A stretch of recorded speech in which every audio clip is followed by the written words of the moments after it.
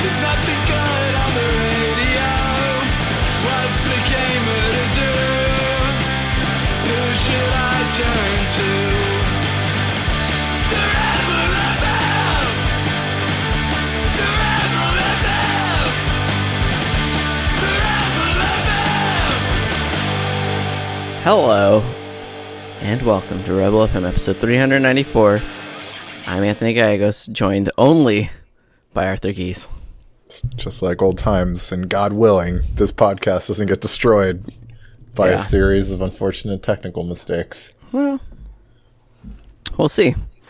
For now, none of our homes are on fire, and the power's not out, or anything else that befalls so many people in this world. Yeah. Yeah, I don't know about you, but when I was outside earlier today, I was like, how come it looks like I'm living in like an industrial wasteland? And I was like, oh. It's pretty bad. I mean, Fort Mason is right across from Sausalito. Okay, so it's just all blowing in. Yeah. And I have a friend that works at a nonprofit that owns a bar front down there, like right next to my studio, and she was telling me that it just like rolled in where they couldn't even see the Golden Gate Bridge anymore, really. Yeah, it really surprised me because that's why I was like, wait, is there a fire? I had to look it up because I was like, what the fuck? Pretty big one. Normally you hear about it before it reaches us, but yeah, anyways. It's like really bad fire conditions right now, so. Oh, video games. We did Extra Life. We did. It's tinyurl.com/RFM Extra 2018 if you want to donate. Some people still have. I think, did you donated late, right? I did because some people mistakenly PayPal'd me money thinking they were donating. So I was like, let me... Or give you bits or whatever. Exactly. So I was like, let me just kick all that in.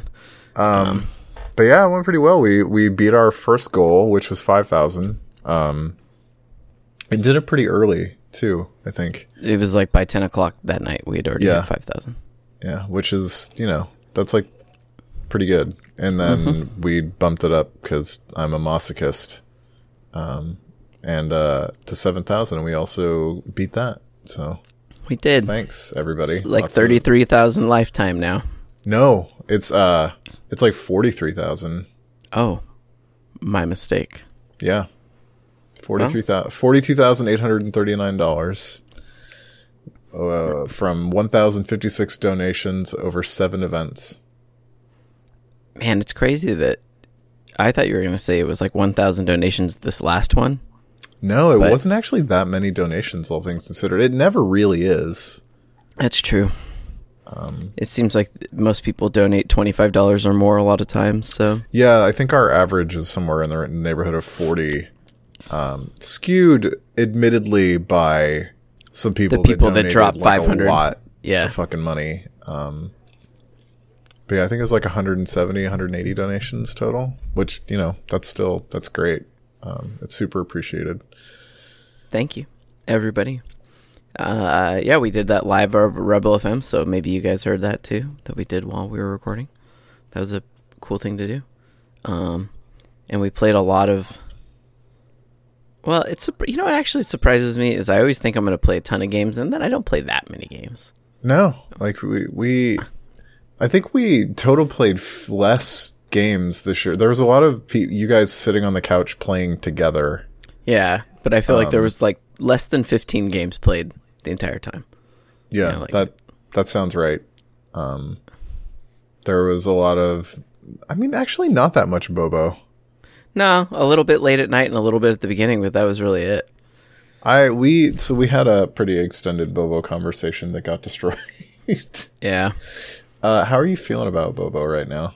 I played a little bit last night, and I've decided that I don't really think I'll play it much anymore unless they add like the equivalent of like a hardcore mode.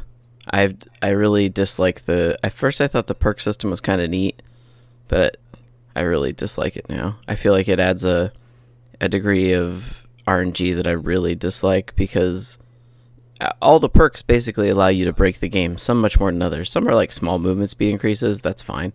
But like all the ones that modify sound is such a big deal in a game like that, and so when people can just break the fact that they're going to basically make no noise but move at full speed and stuff like that, right, it just gives them like almost an insurmountable advantage a lot of times.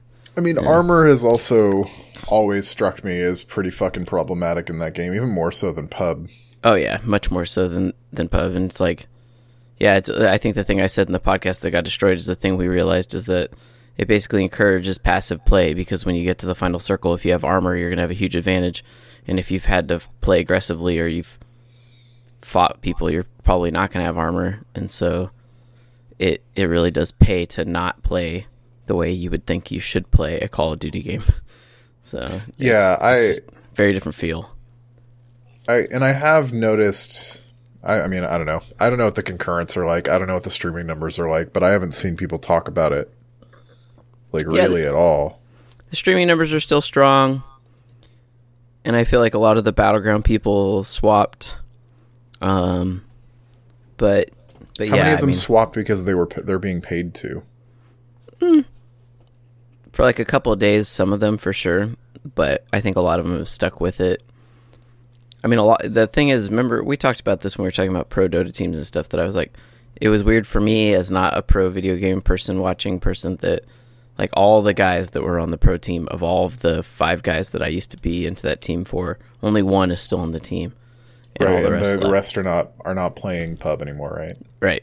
And so, yeah, a big part of it for them was just the game being borked, and having to play it so much was a really big problem for them. Though today, Battlegrounds did put out a patch that says that they fixed most of the desync issues now. So I'm curious to see that and see how they were able to accomplish that. The rumor that's flying around right now is that it's going to come out for PS4 in December. That doesn't sound implausible. No, that sounds... Microsoft's had, what, basically a year of... It's been a year. Yeah. Exclusivity. It was December, I think. Yeah. Yeah. Which I would just imagine would be like the deal that they sign. That's kind of the deal they sign with everybody. Mm-hmm. And in a way, like, that's perfect. Like, they got exactly what they needed out of that. Mm-hmm. Like, because at this point, the sort of, like, heat is off of it. Like, it's still popular, but it's not like this driving the conversation, obviously, and Fortnite's on everything, so... Yeah, exactly. At this point, I don't see Battlegrounds necessarily overtaking the other games that are already there on PlayStation, but... I don't know, like, there's still not a ton of, like... I guess there's a decent number of Battle Royale games on PS4, but the only one that anybody really plays, it seems like, is Fortnite.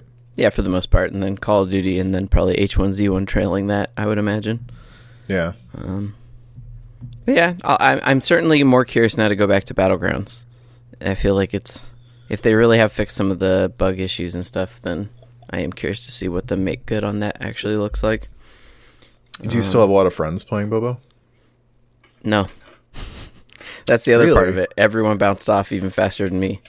So, Man. Most of them got really into the regular multiplayer, though. Really? So that's interesting. That's the thing James and I didn't really like much at all, but yeah, it's cool if people like it. I just couldn't get into it. So yeah, it's a little disappointing to have such like a quick, just like, oh, I love this thing, and then I'm like over it. But it's fine. We got other things that are coming out tomorrow. By the time probably most people hear this, I should have access to Hitman. Yeah, because you are a sucker and paid for the expensive version, right? That gold version. 4 days early access. Yeah. What does that get you? Does that come with like the expansions? It does. Yeah, it's basically like all the things. It is the gold version. It's the gold version, just like anything else has a gold version at this point. Although a lot of gold versions, I didn't read the fine print. It might very well be that it's like everything between this calendar date and this calendar date, and then after that, the gold pass doesn't cover it. You know, that's you pooped, Kat. Thanks for the announcement. That's great. Thanks for letting me know. Yeah, I mean I have it. Obviously, I reviewed it. And I got the gold version key or whatever, and it lists off the expansions as coming soon or whatever the fuck. Mm-hmm. And I'll be curious as to what those are, if they're like story things or just like More scenarios. Yeah. Or like, I mean, like Patient Zero or whatever was That a campaign. reworks. Yeah. Oh But yeah, it that's was- true. It was a micro campaign built within the existing levels.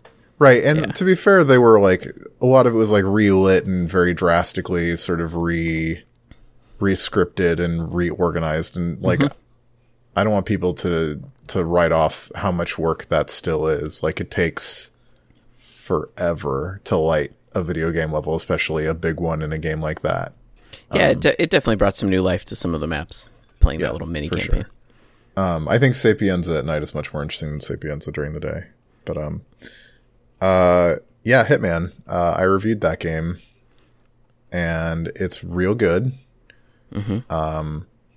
I think one of the things, like, I went back, like, I was doing some research to make sure that I didn't fuck anything up in my review, and hilariously noted that I was one of the only reviewers name checked in Hitman 2016's Wikipedia entry.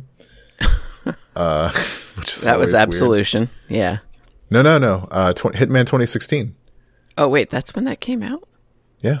Oh, Absolution is more like 2014, huh? Fuck. No, Absolution is 2012. Oh god, I still worked at IGN. I remember having the appointment. Oh my god. Okay. Yeah. I reviewed 3 games at the same time when I reviewed Absolution. It was that, Zombie U, and the Wii U. That was a really difficult weekend. That was I a bet. fucked up weekend. I remember going to sleep super late Saturday night / Sunday morning because the embargo for the Wii U was at like 10 p.m. or something, or 12 midnight Pacific time, and going to bed and then getting up at like 10 To publish something. another thing. on Sunday to write my Zombie U review, or the Hitman review, maybe. I think it was the Hitman review because the Zombie U one was higher priority because it was launch software. But yeah, that was not great. Anyway, so yeah, Hitman 2016. I forgot actually how rough that game was when it came out. Like, it was like, first of all, it was the episodic thing, so it was like, Right, you only had a limited amount of stuff to start with. right, so it came with the training stuff, which is actually fairly involved, and Paris, Wow. and that was it. And it was super buggy. It lost its connection all the time, which would basically kick you from the game that you were playing because online and offline games are considered separate. Load times were fucking bananas. And even like getting into and out of the menu took forever. Like, it just was not, it was like a super fucked up, rough, package at the time. And it improved over time. And actually it got another update this year. Like when Warner Brothers like published it again. But going back and like looking at that, I'm struck by just how much more or how much less off-putting Hitman 2 is right from the get-go. And that, like, first of all, like, the whole fucking game is there. Like, it's No not like episodes. I'm not waiting for another episode to come out, which is like a pretty shitty way to experience Hitman, in my opinion. Yeah, I didn't like- experience it that way, which I think has contributed to my increased enjoyment because I had the whole game before me at the time. I do think that it managed. It's funny. I think that it was a shitty way to experience Hitman. It does seem like it was a good means for them to keep buzz up more than it would have been if it had just been a game that came out all at once. Because there were people that really liked that game, like with sort of followings on social media that would talk about it like every 6 weeks, basically, whenever a new episode came out. But it was clearly like a game that was made under severe financial considerations. Like that's like the game that almost ruined IO. And like looking at Square Enix's financial stuff now, it seems like it was one of the games that like has been a real problem for Square Enix's bottom line. Hitman 2 just initially doesn't feel that way. It's like, it just like has a different vibe. But I like, do you remember the cutscenes from Hitman? Yeah, I've seen them more recently. Like, they were like super nice, like well animated, like totally acted, like pre-rendered cutscenes. Right. the cutscenes in Hitman 2, nobody moves, including their mouths. Like, elements in a scene move around, and there's some effects and, like, ambient weather shit sometimes, but it's, like, all... It's almost like an interactive comic or something? It's kind of like a motion comic. Okay. And it's really fucking weird. And, like, all the voice actors are still there, and it goes through all that stuff, and it, like... But it shows, like, extended views of these people speaking with their mouths not moving, and it just feels incredibly conspicuous in a way that's, like, really distracting. Like, it's the one thing... or I guess one of two things in the whole package that feels like a real serious fucking compromise that kind of bugged me. Especially considering that it just continues the story from the last Hitman. Like it picks up, which like, I vaguely remember. Yeah, it picks up almost exactly where the last one left off. And also ends on another cliffhanger. It is the second season of Hitman, regardless of what the game is called, regardless of what they like say about it. Like, it is definitely Hitman Season 2. I was going to say, it seems like maybe this is the game that this has started out as the idea of Season 2, what they would have released had they kept it as a seasonal thing. Yeah, and I mean that seems obvious to me. Also, like, the turnaround time on this game is really fast. Because they didn't finish releasing Hitman episodes until, what, like November of 2016? Does that sound right? That sounds right. And, like, 2 years later, they've turned around a full other game. And, like, Hitman 2016, it was like a 4-year gap between Hitman games. So, and amidst all this, IO clearly had, like, all that publisher shit where they, like, Square Enix, like, cut them off and let them keep their name, and then eventually decided to just let them keep the Hitman IP, and then Warner Brothers picked them up, and there's, like, a good, like, 2 or 3 months where I think people thought we were just never going to get another Hitman game. Oh, for sure. And so it's kind of a miracle, and so that inclines me to forgive the fact that the cutscenes are bad. Yeah. Like, the story is interesting, but the cutscenes are just, like, really jarringly sort of, like, feel like placeholder stuff that they just decided to ship. Well, especially because you can play the Hitman 1 missions in Hitman 2. So then I imagine you see those awesome cutscenes, and then you go to this and you're like, what? Yeah, so that's definitely the coolest thing about the game, is that, like, if you own Hitman 2016 and also own the DLC, like, any Hitman 2016 stuff that you own can be brought into Hitman 2. And I think that the way it works is, like, you go into the in-game store in Hitman 2016, and there's, like, a thing that, like, takes you to the Legacy Pack to claim. Like, you claim the Legacy Pack, it downloads, but it's not content for Hitman 2016, it's content for Hitman 2. And then when you load up Hitman 2, like, from the menu, it actually just lists all of it. Like, like, when you go to destinations, like, it lists all the destinations from the first Hitman game and from the Patient Zero stuff. And not only can you play all that stuff in Hitman 2, but all of the sort of lighting upgrades that they've made, all the crowd behavior upgrades that they've made, like the guard and enemy AI improvements that they've made, are present. Oh, that's crazier than I thought. Yeah, I thought it would have just been loading old shit.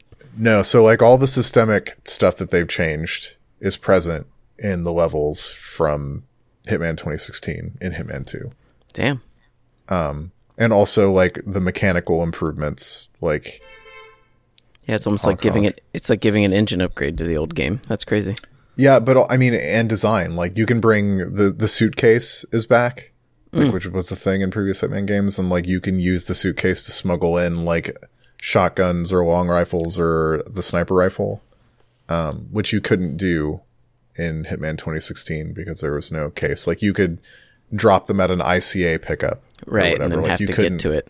Yeah, you couldn't bring it in. Whereas that is, like, a thing that you can do in this. Oh, man, that changes a lot of things. Wow. Yeah. And also, like those things are nice, but the biggest change that Hitman 2 makes to the franchise is that like these games have always had like funny and interesting sort of narrative side shit, Absolutely. like little stories that you would find that may or may not have anything to do with ways to kill targets. Like a lot of times they would, and then like a lot of times to figure out the sort of Rube Goldberg way to kill a target, you had to walk around and listen to people talk and sort of do like a weird stalkery search of the level. Seek the opportunities. Yeah. And in this, like it much more clearly delineates those things and gamifies them. And that like there are very clear mission stories in every destination that either give you additional information about the targets or fulfilling that mission story is a special kill on the target. And so it's basically like a new kind of breadcrumb trail / incentive system to see all of the shit that is in a Hitman game that has almost always been there, but would be really easy to miss, especially if you're not someone who has played and sort of understands the franchise like very fundamentally. Yeah. They still have elusive targets, and They do. One thing I will say about the mission stories though is that it's a little aggressive with it initially. Like it's like it turns it on and it sets up waypoints in the level for you to go to. So it's like, hey, here's where you pop a mission story. Oh, you've got the mission story. Here's where the next mission story part is. Who knows what it'll be, but this is the next thing. Which can kind of take some of the magic out of like investigating and figuring out. Yeah, just stumbling upon it. Yeah. Also my camera just went super blurry, which is hilarious. There we go. I don't know. Maybe it's just going to stay that way. Maybe I'm just going to be a blur for the rest of the show. It's like an abstract painting. No, this would still be considered representational. No, fuck. I'm talking to the wrong person to fuck up that. Yep. Yeah. Anyway, so like I definitely had to turn that off because it was just too much. Like it was way too aggressive. And I feel like that's the smart way to do it. Yeah, for if you want to discover, just turn that off. Yeah. And I mean like people have been complaining about sort of baby mode shit in Hitman since Absolution, basically. Yeah. Like the instinct stuff in Absolution definitely made people annoyed because like you could see through walls and it pissed like hardcore Hitman fans off that like how dare you make an accessible Hitman game? And I think that relatively accessible. It's still a pretty complex thing even with that. But yeah. I mean, Absolution was much more linear, at least. True.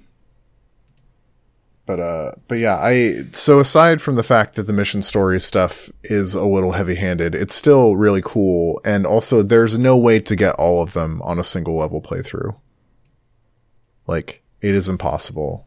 And so when you finish a level, like it ends and it automatically prompts you to play again and to unravel the other, like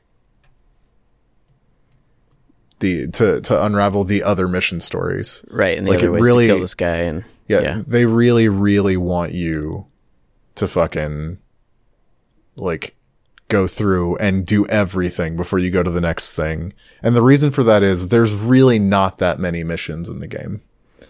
I was wondering about that because really there's like what in Hitman 2016 there's like 6, I think, or something. No, so in Hitman 2016 there's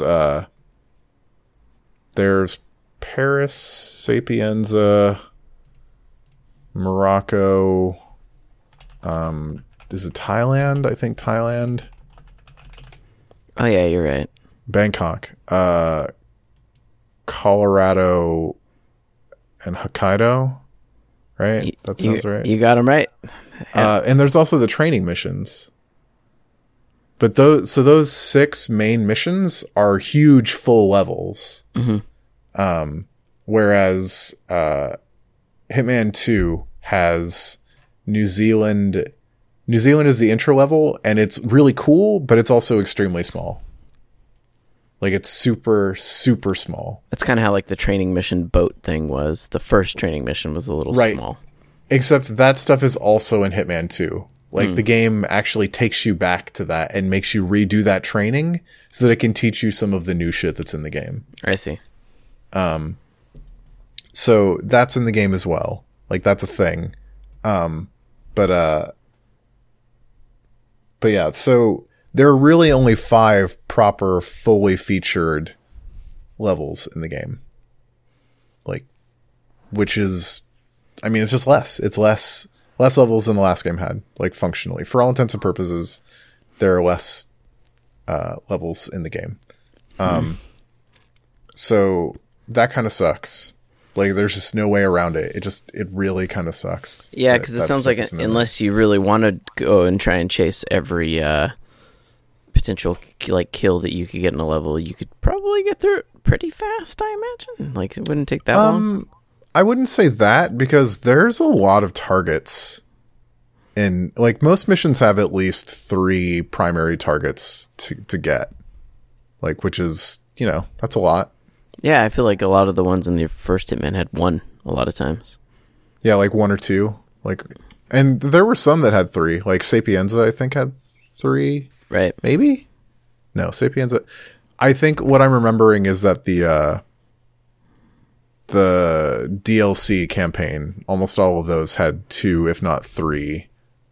Had 2, if not 3 targets. They definitely... Patient Zero felt like them experimenting for what they were going to do with Hitman 2. So yeah. It's not that there's not a lot of stuff to do in the game, and, like, some of the levels in Hitman 2 are by and large fucking gigantic. Like, they're huge. These are by far the biggest levels that have been in a Hitman game, and all of them, except for New Zealand, are easily as big as the biggest levels in Hitman 2016, if not larger. Like, these are the most sophisticated large levels that the Hitman games have ever seen. So if you've been complaining about Hitman levels being too small and not complicated enough since Blood Money, you can shut the fuck up now, because, like, I feel like 1 level from Hitman 2 would be enough to hold every mission from Hitman Blood Money. Damn. Like it would take a good amount of time just to run from one side to the other in a lot of these. And a lot of them are also vertical as well. Like, they take place in structures that are very tall, or have multiple very tall structures. Do they still have the tools to allow people to make their own levels? Or, like, not their own levels, but... Contracts. Yeah, yes. The contract stuff is still in the game. And that's good. I mean, I haven't played any of them. I also never played any of them for Hitman 2016, because it really takes something incredible and not just hilarious for me to play user-generated content most of the time. But all that stuff is here. Yeah. So it's really good. Like, the game is really good. And I want to go back in and start finding some of these other mission stories and, like, doing some of these other kills. And in a way, like, it's kind of impressive that it doesn't, in like Hitman Blood Money and, like, a lot of the other Hitmans, it feels like there's one really good way to kill somebody. Like, one really good, clever way to kill somebody. And in this, it seems like there are multiple funny ways to kill people. And multiple, like, ways to get into places. And a lot of the time I spent in the game was spent fixating on a specific way to get in and not being able to make it work, and finally just saying, you know what? Different path. We're going to do something different, because people are seeing me hit this guy in the head with a brick over and over again, and I just can't do this again. I can't do it again. But it feels like the least friction or forced space between what I creatively want to do to solve the problems in it and what the game allows you to do. Like, you can knock someone out with a muffin. just as an example. Okay. Like in Hitman 2016, if you wanted to instantly knock somebody out with a melee attack, like you just had to hold an object and hit them with it. Right. And in this, like, there's a level that has a bunch of muffins in it as like a plot device and like a MacGuffin. And if you're holding a muffin and go up behind somebody, you just like smash them in the back of the head with a muffin and knock them out. Which is pretty good. It's pretty good. Or you can throw a muffin to distract someone. Does this game still have all the really stupid, but in the best way, incidental dialogue as well? Like, you just hear two characters and I'll be like, I don't know, I heard you could do water enemas or something. You're like, what? Yeah, there's definitely lots of goofy shit. And also, like, it doesn't sound like everybody is from America. Okay. Now. Like, you go to India, like, and it's like a very, very crowded map. And it sounds, there's a lot of people speaking English, but it's people speaking English with Indian accents. And a lot of people in India obviously speak English because colonialism. Yeah.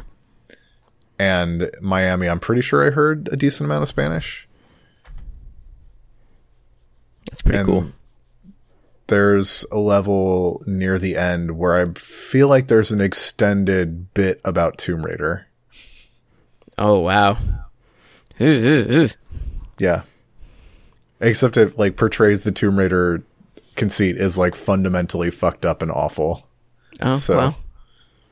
There was a time where I would have said that was pretty accurate. I mean, isn't it though? Isn't it still? Isn't tomb raiding still in fact bad? Doesn't the Tomb Raider games say that tomb raiding is bad now? No, that's true. Oh yeah, if we're just talking about the tomb raiding part, but in the old games, not only was she like a character of her time, we'll say, to be sure, yeah, but also she just murdered every animal she came across and broke every piece of pottery she came across. She was just like, there was no care or even like Indiana Jones level thought of like, these things are precious. It was just, can I shoot it with my guns or not? Just, I don't know. But yeah, I think that, like, I'm seeing some people who seem like they were on the fence about the last Hitman game, but are interested in Hitman 2. And I think that the way that the legacy stuff works and the quality of the game makes a really good argument for getting into it now. Because if you don't own the original game, you can just buy it and claim the legacy stuff and directly import that into Hitman 2. And also, like, the game is slightly different in its original incarnation, so you could play it twice and do it slightly differently and just see more stuff the second time. Or you can just play all of the content in Hitman 2's engine, which is just, like, it is the most seamless, like, customer-friendly way I've ever seen anyone do anything like that before. And it's really encouraging. And I played on Xbox One X, which means that it had like the cool graphics options, which is nice. But one of the mechanical additions they add is grass, or brush that you can hide in. Like It's a fucking Assassin's Creed game or Horizon Zero Dawn. Like you can hide in grass, like stealth. You can also hide in crowds. Like if you stand in a crowd, there's like a white circle that appears around you and you're hidden, like you're concealed. And the same for brush. Like if you're in brush, a white circle appears around you and a thing appears on the map that tells you you're concealed, which is neat. Very different. Yeah. It's good to have that. It feels like anything with grass or water, like waves, just kicks the ever loving shit out of that game's engine. And running at what I presume to be like a full 4K image just kills the frame rate at points. Like, in the mid to low 20s, if not a little lower at spots. Yeah. But there's also a frame rate mode, which drops everything to 1080p and tries to run the game at 60. That runs pretty smoothly, actually. And so, generally, I will take 4K 30 in a game like this on my TV. But there are times where it's just not. I was just like, this is just running so badly that I had to change the option, which thankfully you can do whenever. Oh, okay. It doesn't require a level restart or anything like that. No. And also, something that suggests to me where the next generation of consoles are going is that, like, one of the things about the Xbox One X when it came out was that like Microsoft and some other people talked about how any game that used dynamic resolution would automatically run better on an Xbox One X because it was faster, it was more powerful. Like it didn't even need to be optimized. Like it would just automatically use some of the additional power to run better.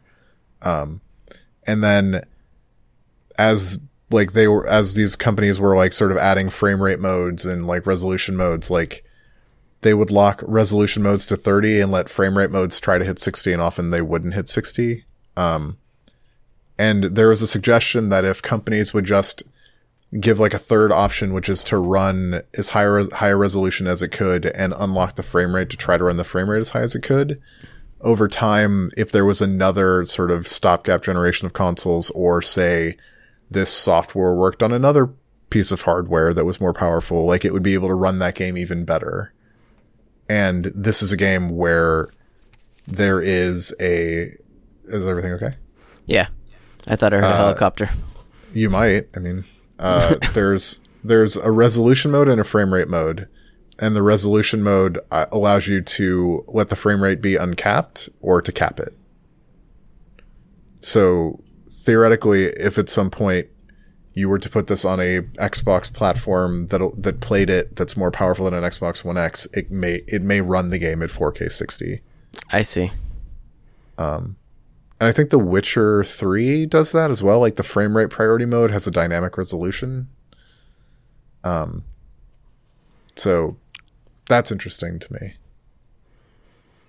It's also really pretty. Like the game starts out it starts out at night as like you're taking a boat ashore to a beach in New Zealand with like a full moon, and it's just like looks fucking incredible. I thought the last one was pretty good looking too, so I'll be curious to see. Yeah, this one looks better. Okay. But yeah, Hitman 2. It's a good game. It's a good ass game. You And if reviewed you- it for Variety. okay. And now I am starting to review Battlefield 5 or V for Variety, although I barely even started that.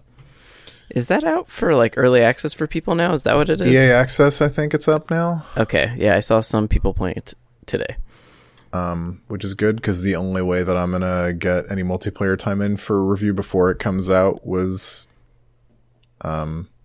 be to play with people Yeah. playing the early access version.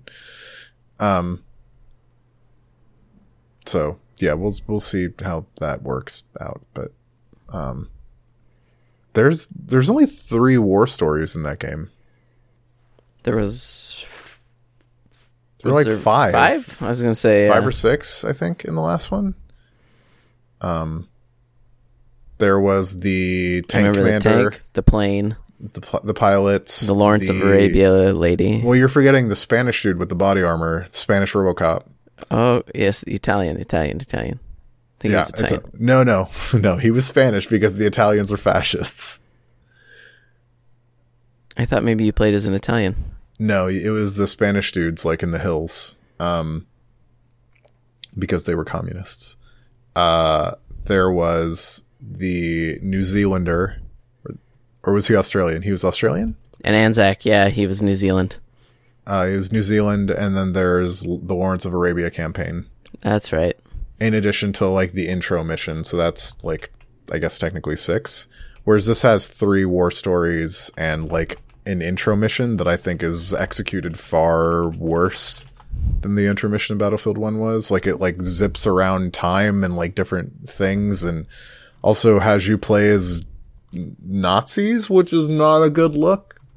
In my opinion, I think that they really could have saved us all from having to play as like sympathetic Nazis in Battlefield 5.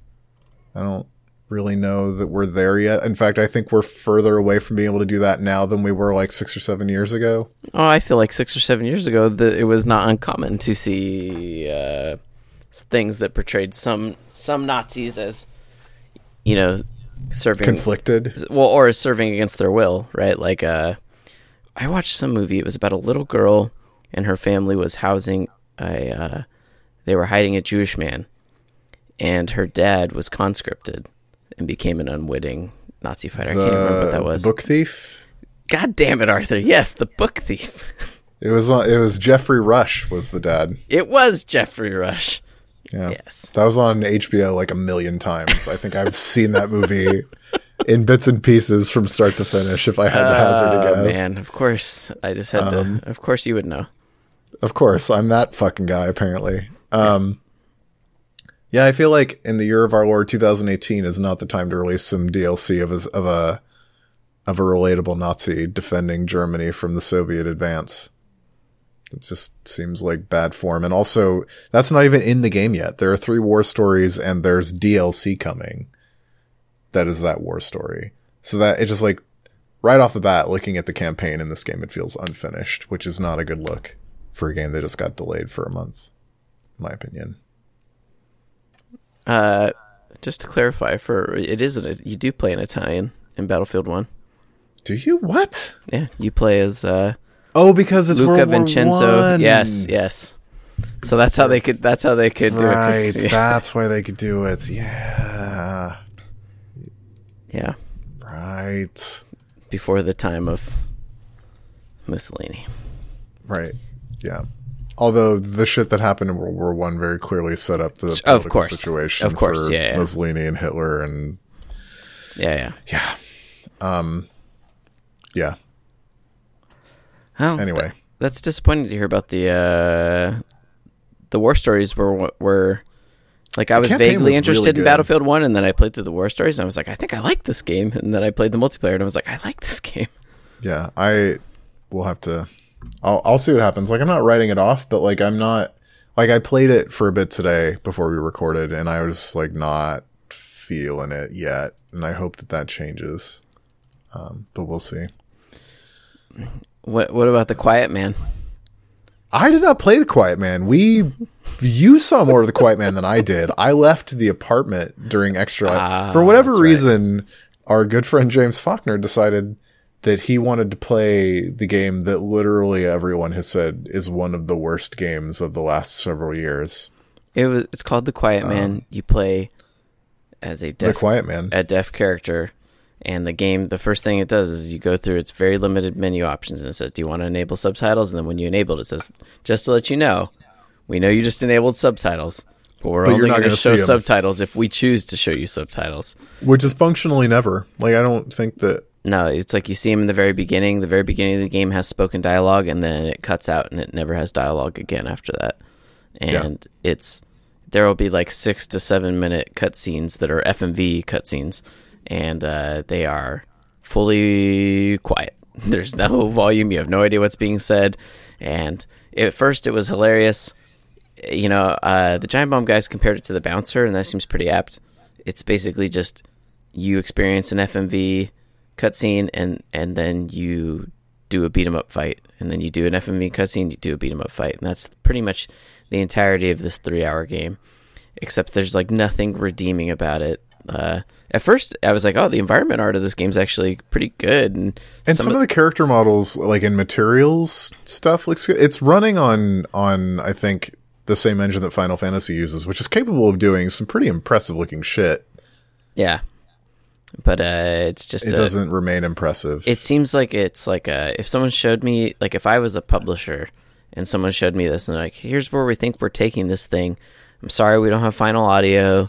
Also, like, you know, we have a lot of animation problems, you know, okay, I'm seeing an early version of the game, but this is like the ship product, and it's just really, really, really, really bad.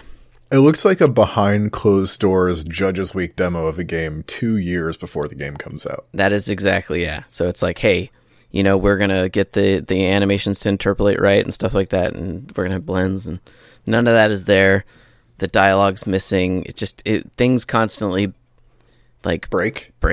Yeah, just like, straight up break. James couldn't finish the game because it, like, first of all, the checkpoints are atrocious, and it's arbitrarily difficult in spots where it doesn't make sense, and it broke in the same place for him twice. Yeah, and he just refused to test his spirit against it again after that. I checked the Steam reviews too, and there's several people who've complained about specific boss fights having the killing blow basically, and then it not going anywhere.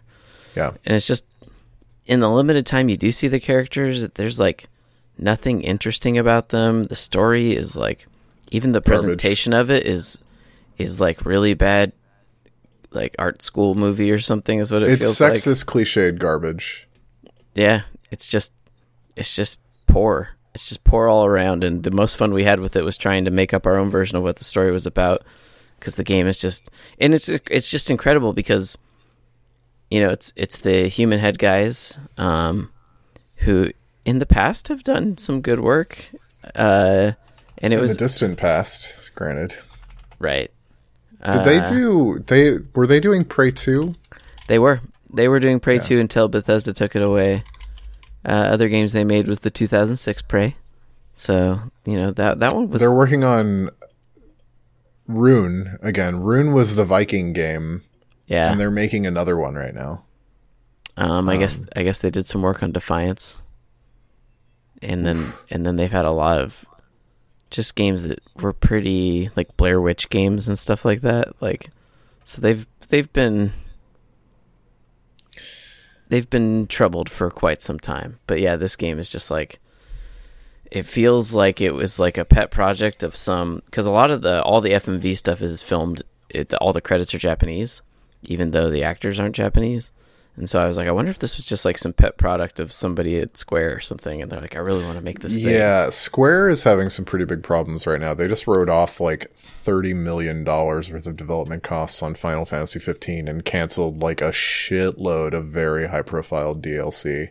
Yeah. And the executive producer on Final Fantasy 15 left the company like this week, like a couple days ago, like yesterday, actually.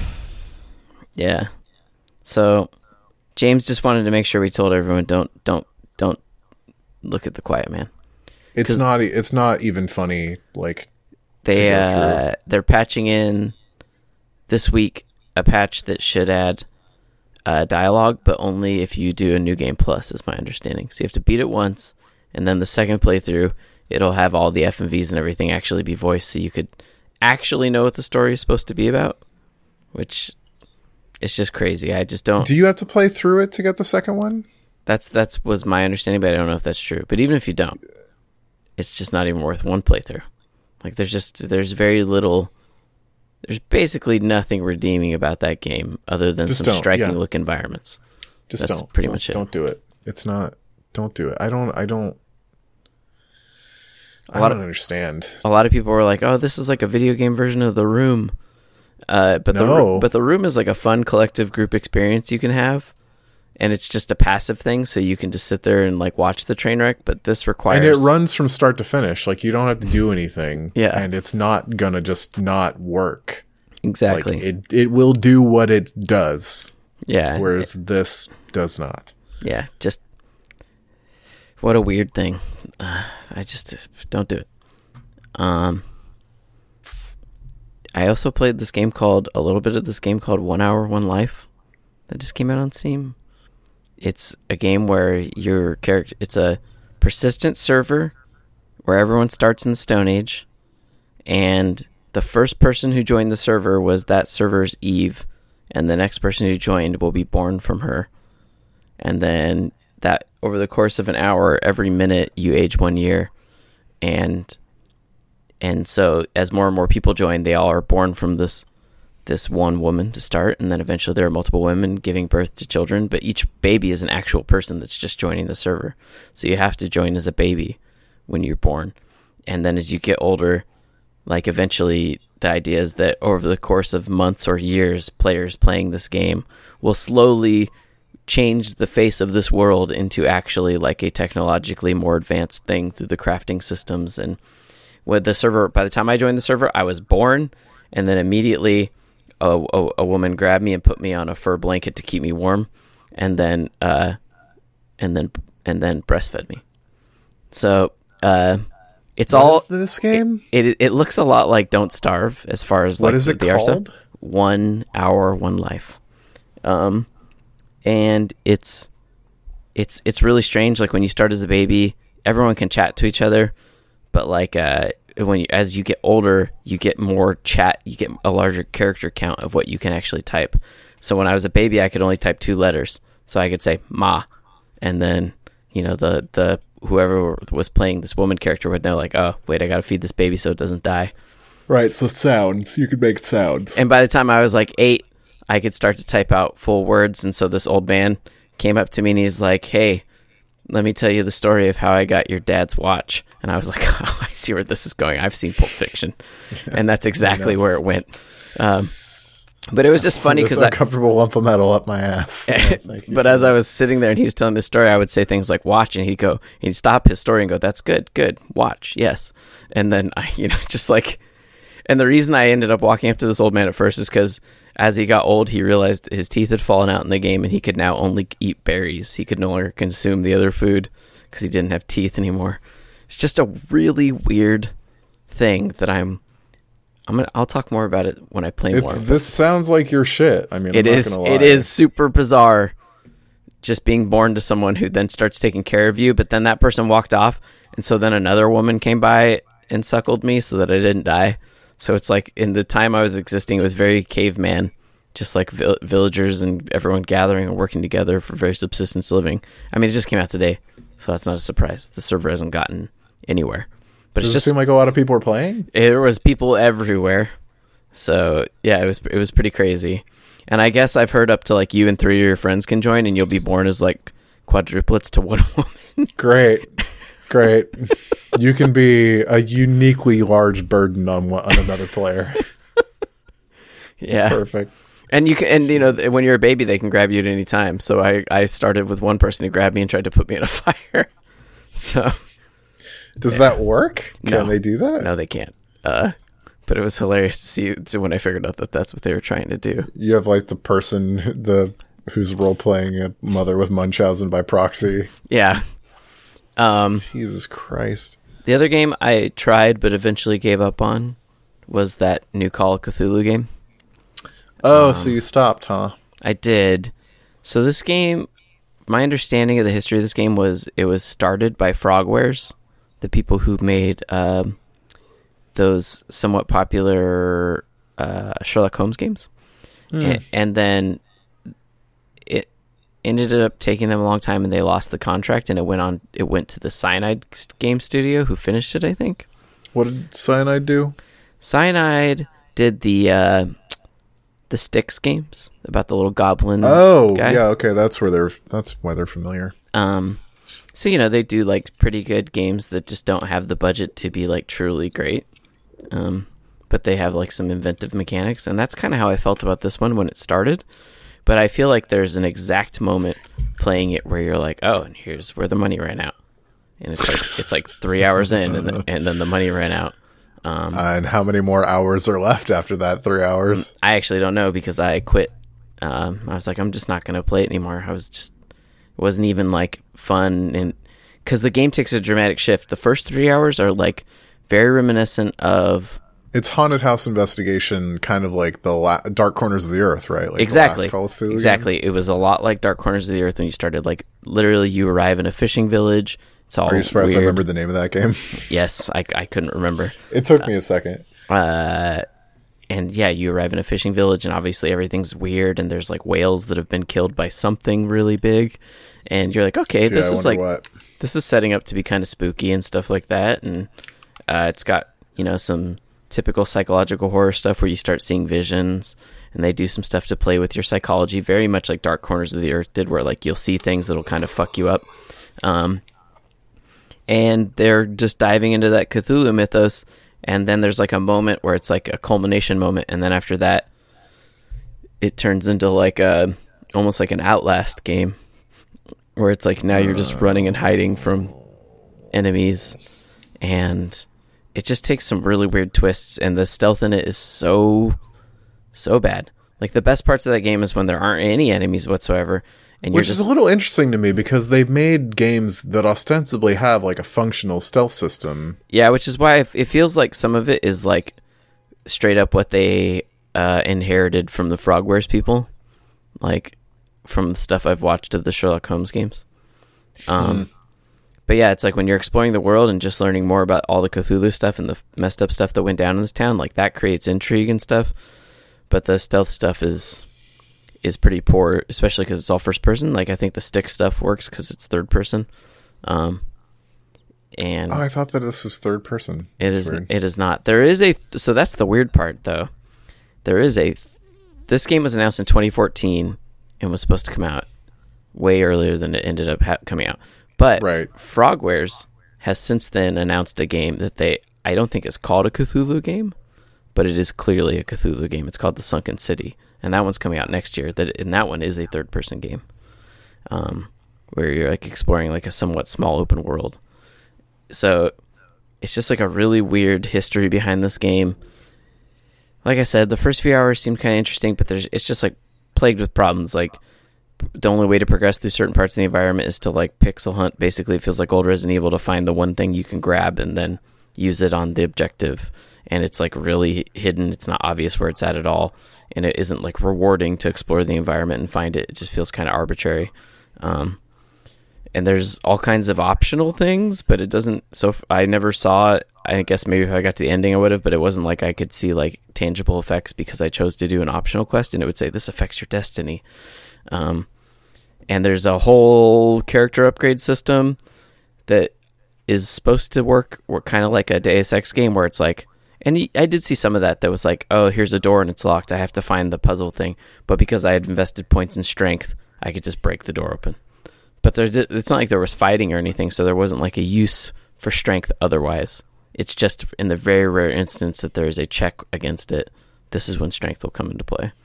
But yeah, just pretty disappointing because it kind of started off really promising, but I just feel like the best Call of Cthulhu game still remains The Dark Corners of the Earth. And that game had its own, plethora of issues as well, but when a game takes Bethesda's engine and makes Bethesda games look stable by comparison, you know that you're in for a real treat. Yeah. But yeah, it's not a bad thing. It's not. It does sound like a bad thing. It's a bad thing. Yeah, it is. It's not great. Like I said, starts off promising. Some of the voice acting is actually not bad.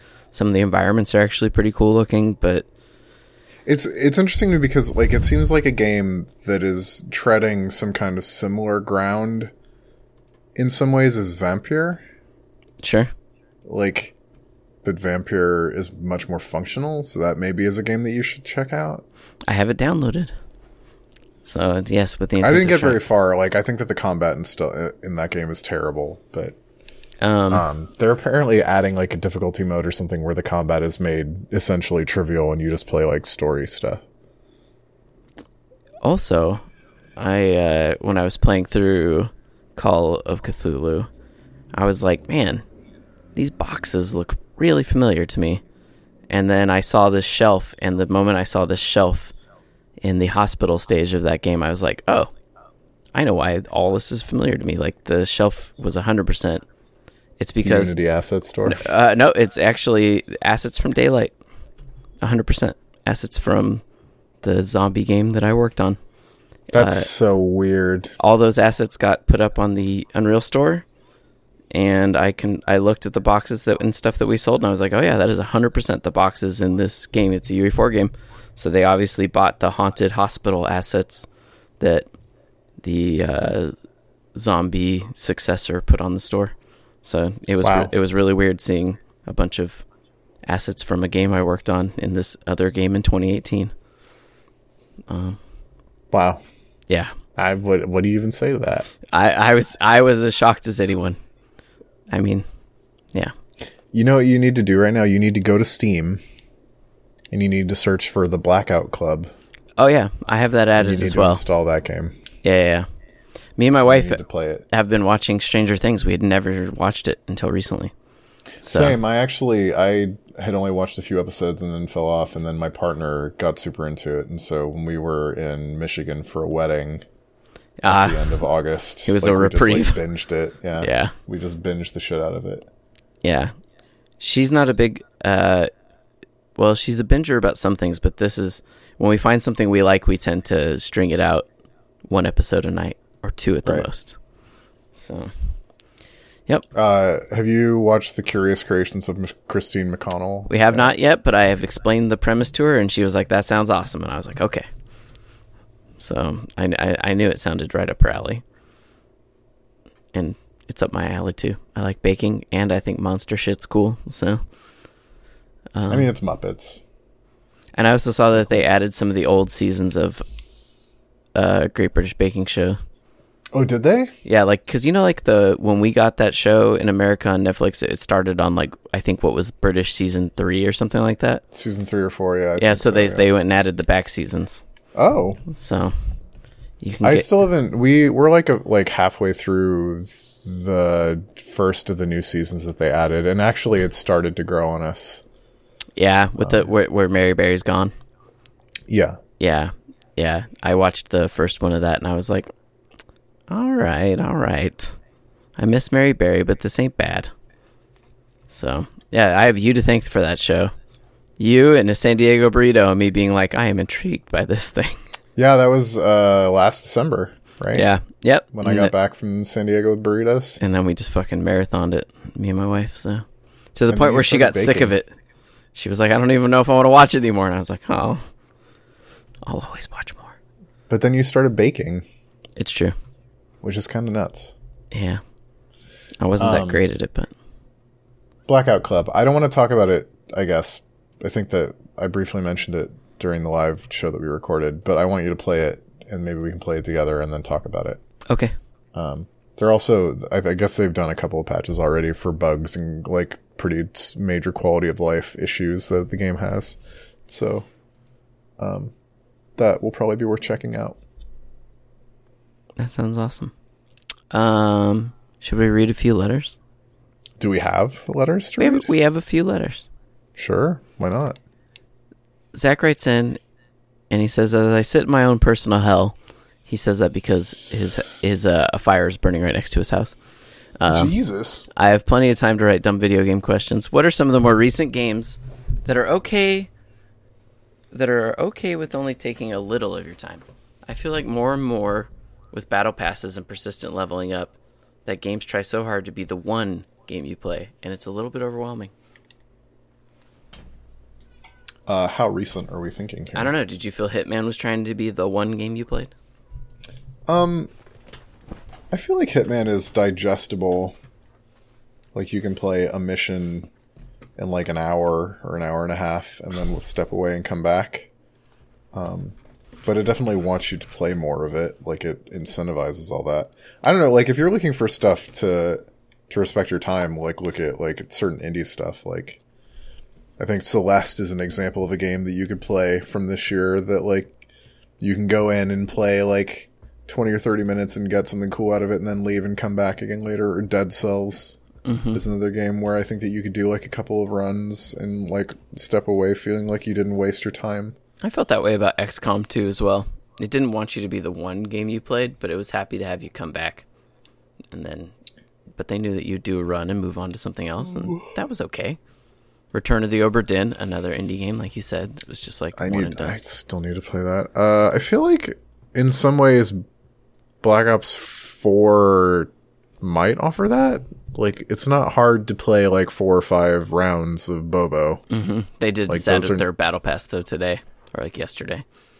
So they're trying to be that to people, anyways. What does that do? Gets you skins and Oh, well, emotes, whatever. and allows you to buy. You can spend like $180 or something like that to max out your battle pass if you want to not play and progress it. Everybody saw that hot Dota money and was like, gosh damn it, Dota's so smart.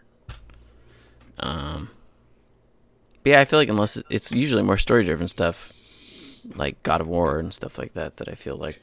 And even, I don't know, like, I think we talked about this a little bit last week, but the way that I see people playing Red Dead, like, is incredibly time consuming. I do not feel like that is the way that you have to play that game.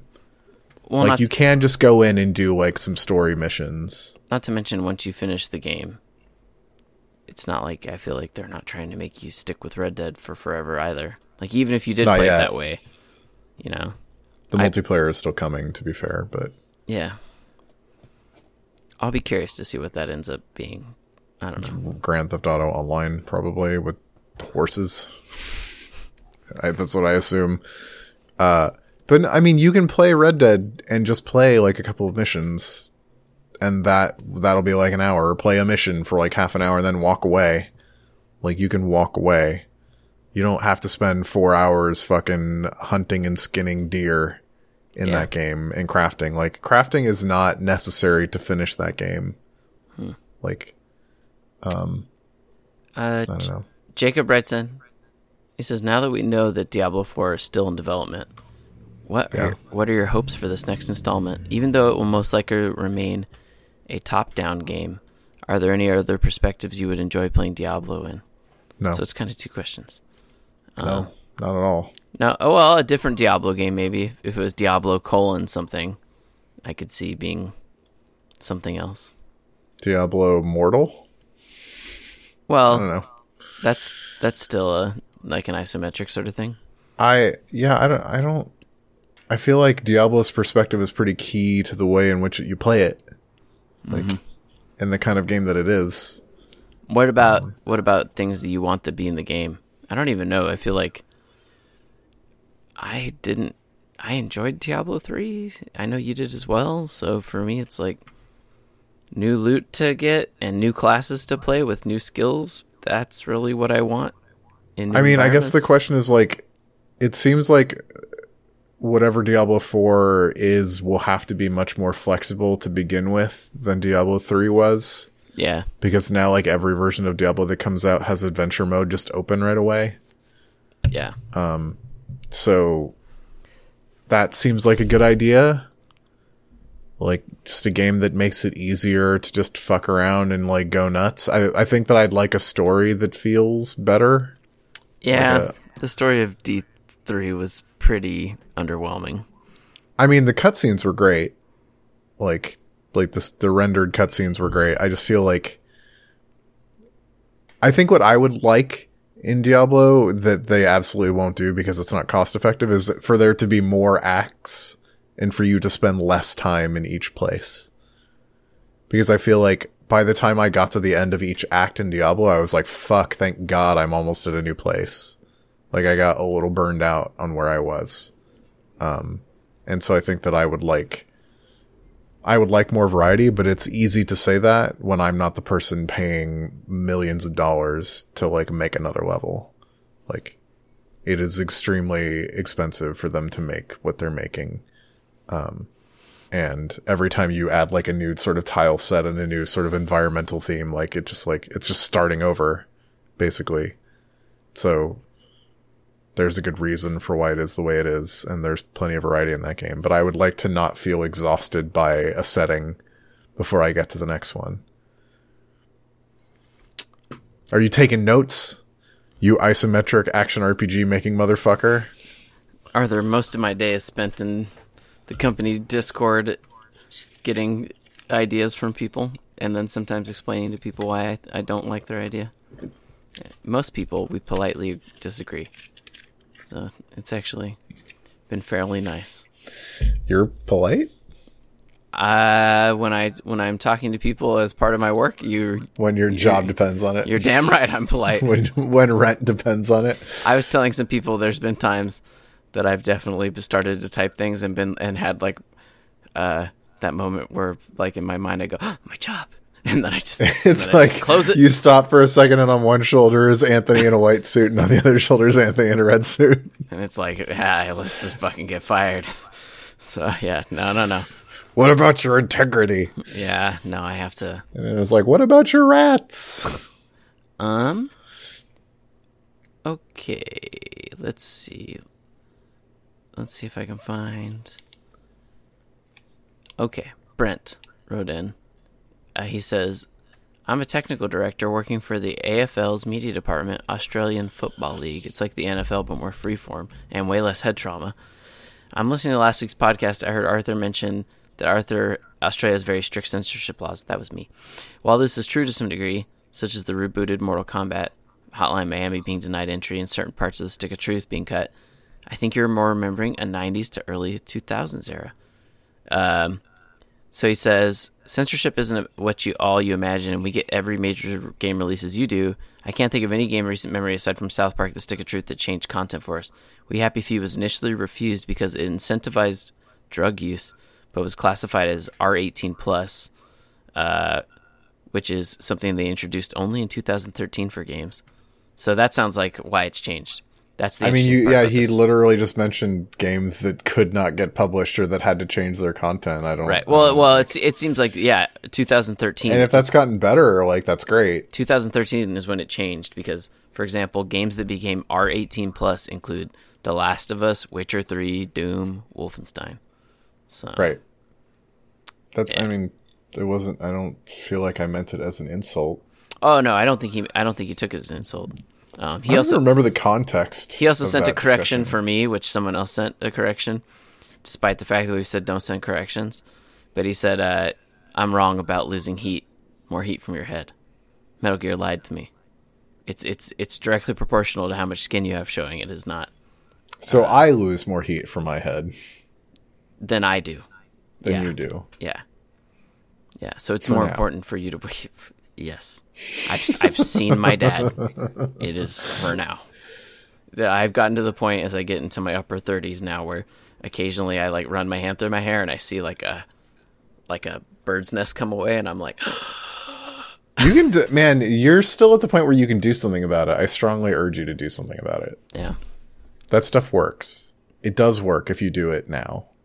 So let that be a piece of advice to our listeners. If you're going bald and you want to do something about it, you should do something about it imminently, as opposed to waiting until it's like bad. It's like really bad, and you're like, wait, maybe I can save it. It's like, well, it's best at stopping it from happening than it is at helping it grow back. Sure, that makes sense.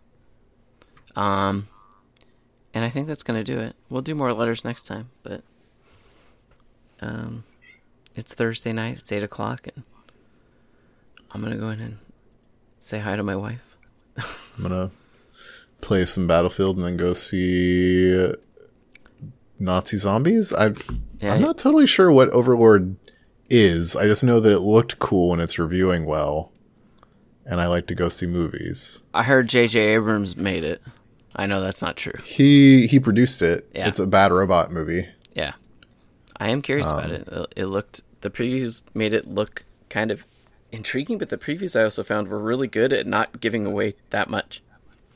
Yeah, I think that as it's gotten a little closer, it's gotten a little bit more crappy about giving things away, but I still am not really sure what's going on. I don't know if it's science or supernatural or both. I see.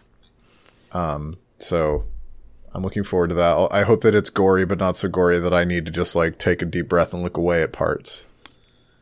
I feel like you should be fine with whatever level of gore it is, Arthur, because you never know when a movie is going to be too much. I thought you showed me the movie that was too much. So that movie is so, like, The Night Comes for Us is so ridiculously over the top. It's not presented in a realistic way at all. Oh my God, Kat, you were too cute, and ow, your claws. Ow. It was still a challenge for me. Yeah, I still haven't finished that movie. I'm only like halfway through. The Night Comes for Us is a really cool action movie from Malaysia? Yes. Okay. No, Indonesia. It stars a lot of people that have been in the Raid films. But, I don't know. There was a couple parts when I watched the Raid that I was like, oh! And in this, it was just like, and then you don't even realize you're screaming anymore. It's just a Clockwork Orange on my couch, basically. Yeah. Yeah. That's all right, though. All right, well, take us out. All right. I'm at Chuff Money on Twitter and on Twitch. Arthur's at AEGIES on Twitter, on Twitch, and on Patreon, patreon.com/AEGIES. You could chuck Arthur some bucks because he's always editing the show. You ungrateful motherfuckers. And running some live streams, I guess. Yeah. And you can also find him at Pragmagic on Instagram. James is at James_Faulkner on Twitter and on Instagram. And Matt's at Talking Orange. And it's letters at eat-sleep-game.com if you want to send in your own letters to be scrutinized. So thanks for listening. We appreciate it. Be kind to each other. That's an important thing. We're out. at your own reflection, thinking of the things that you've done. You're hoping for a change of direction, or maybe just a place in the sun.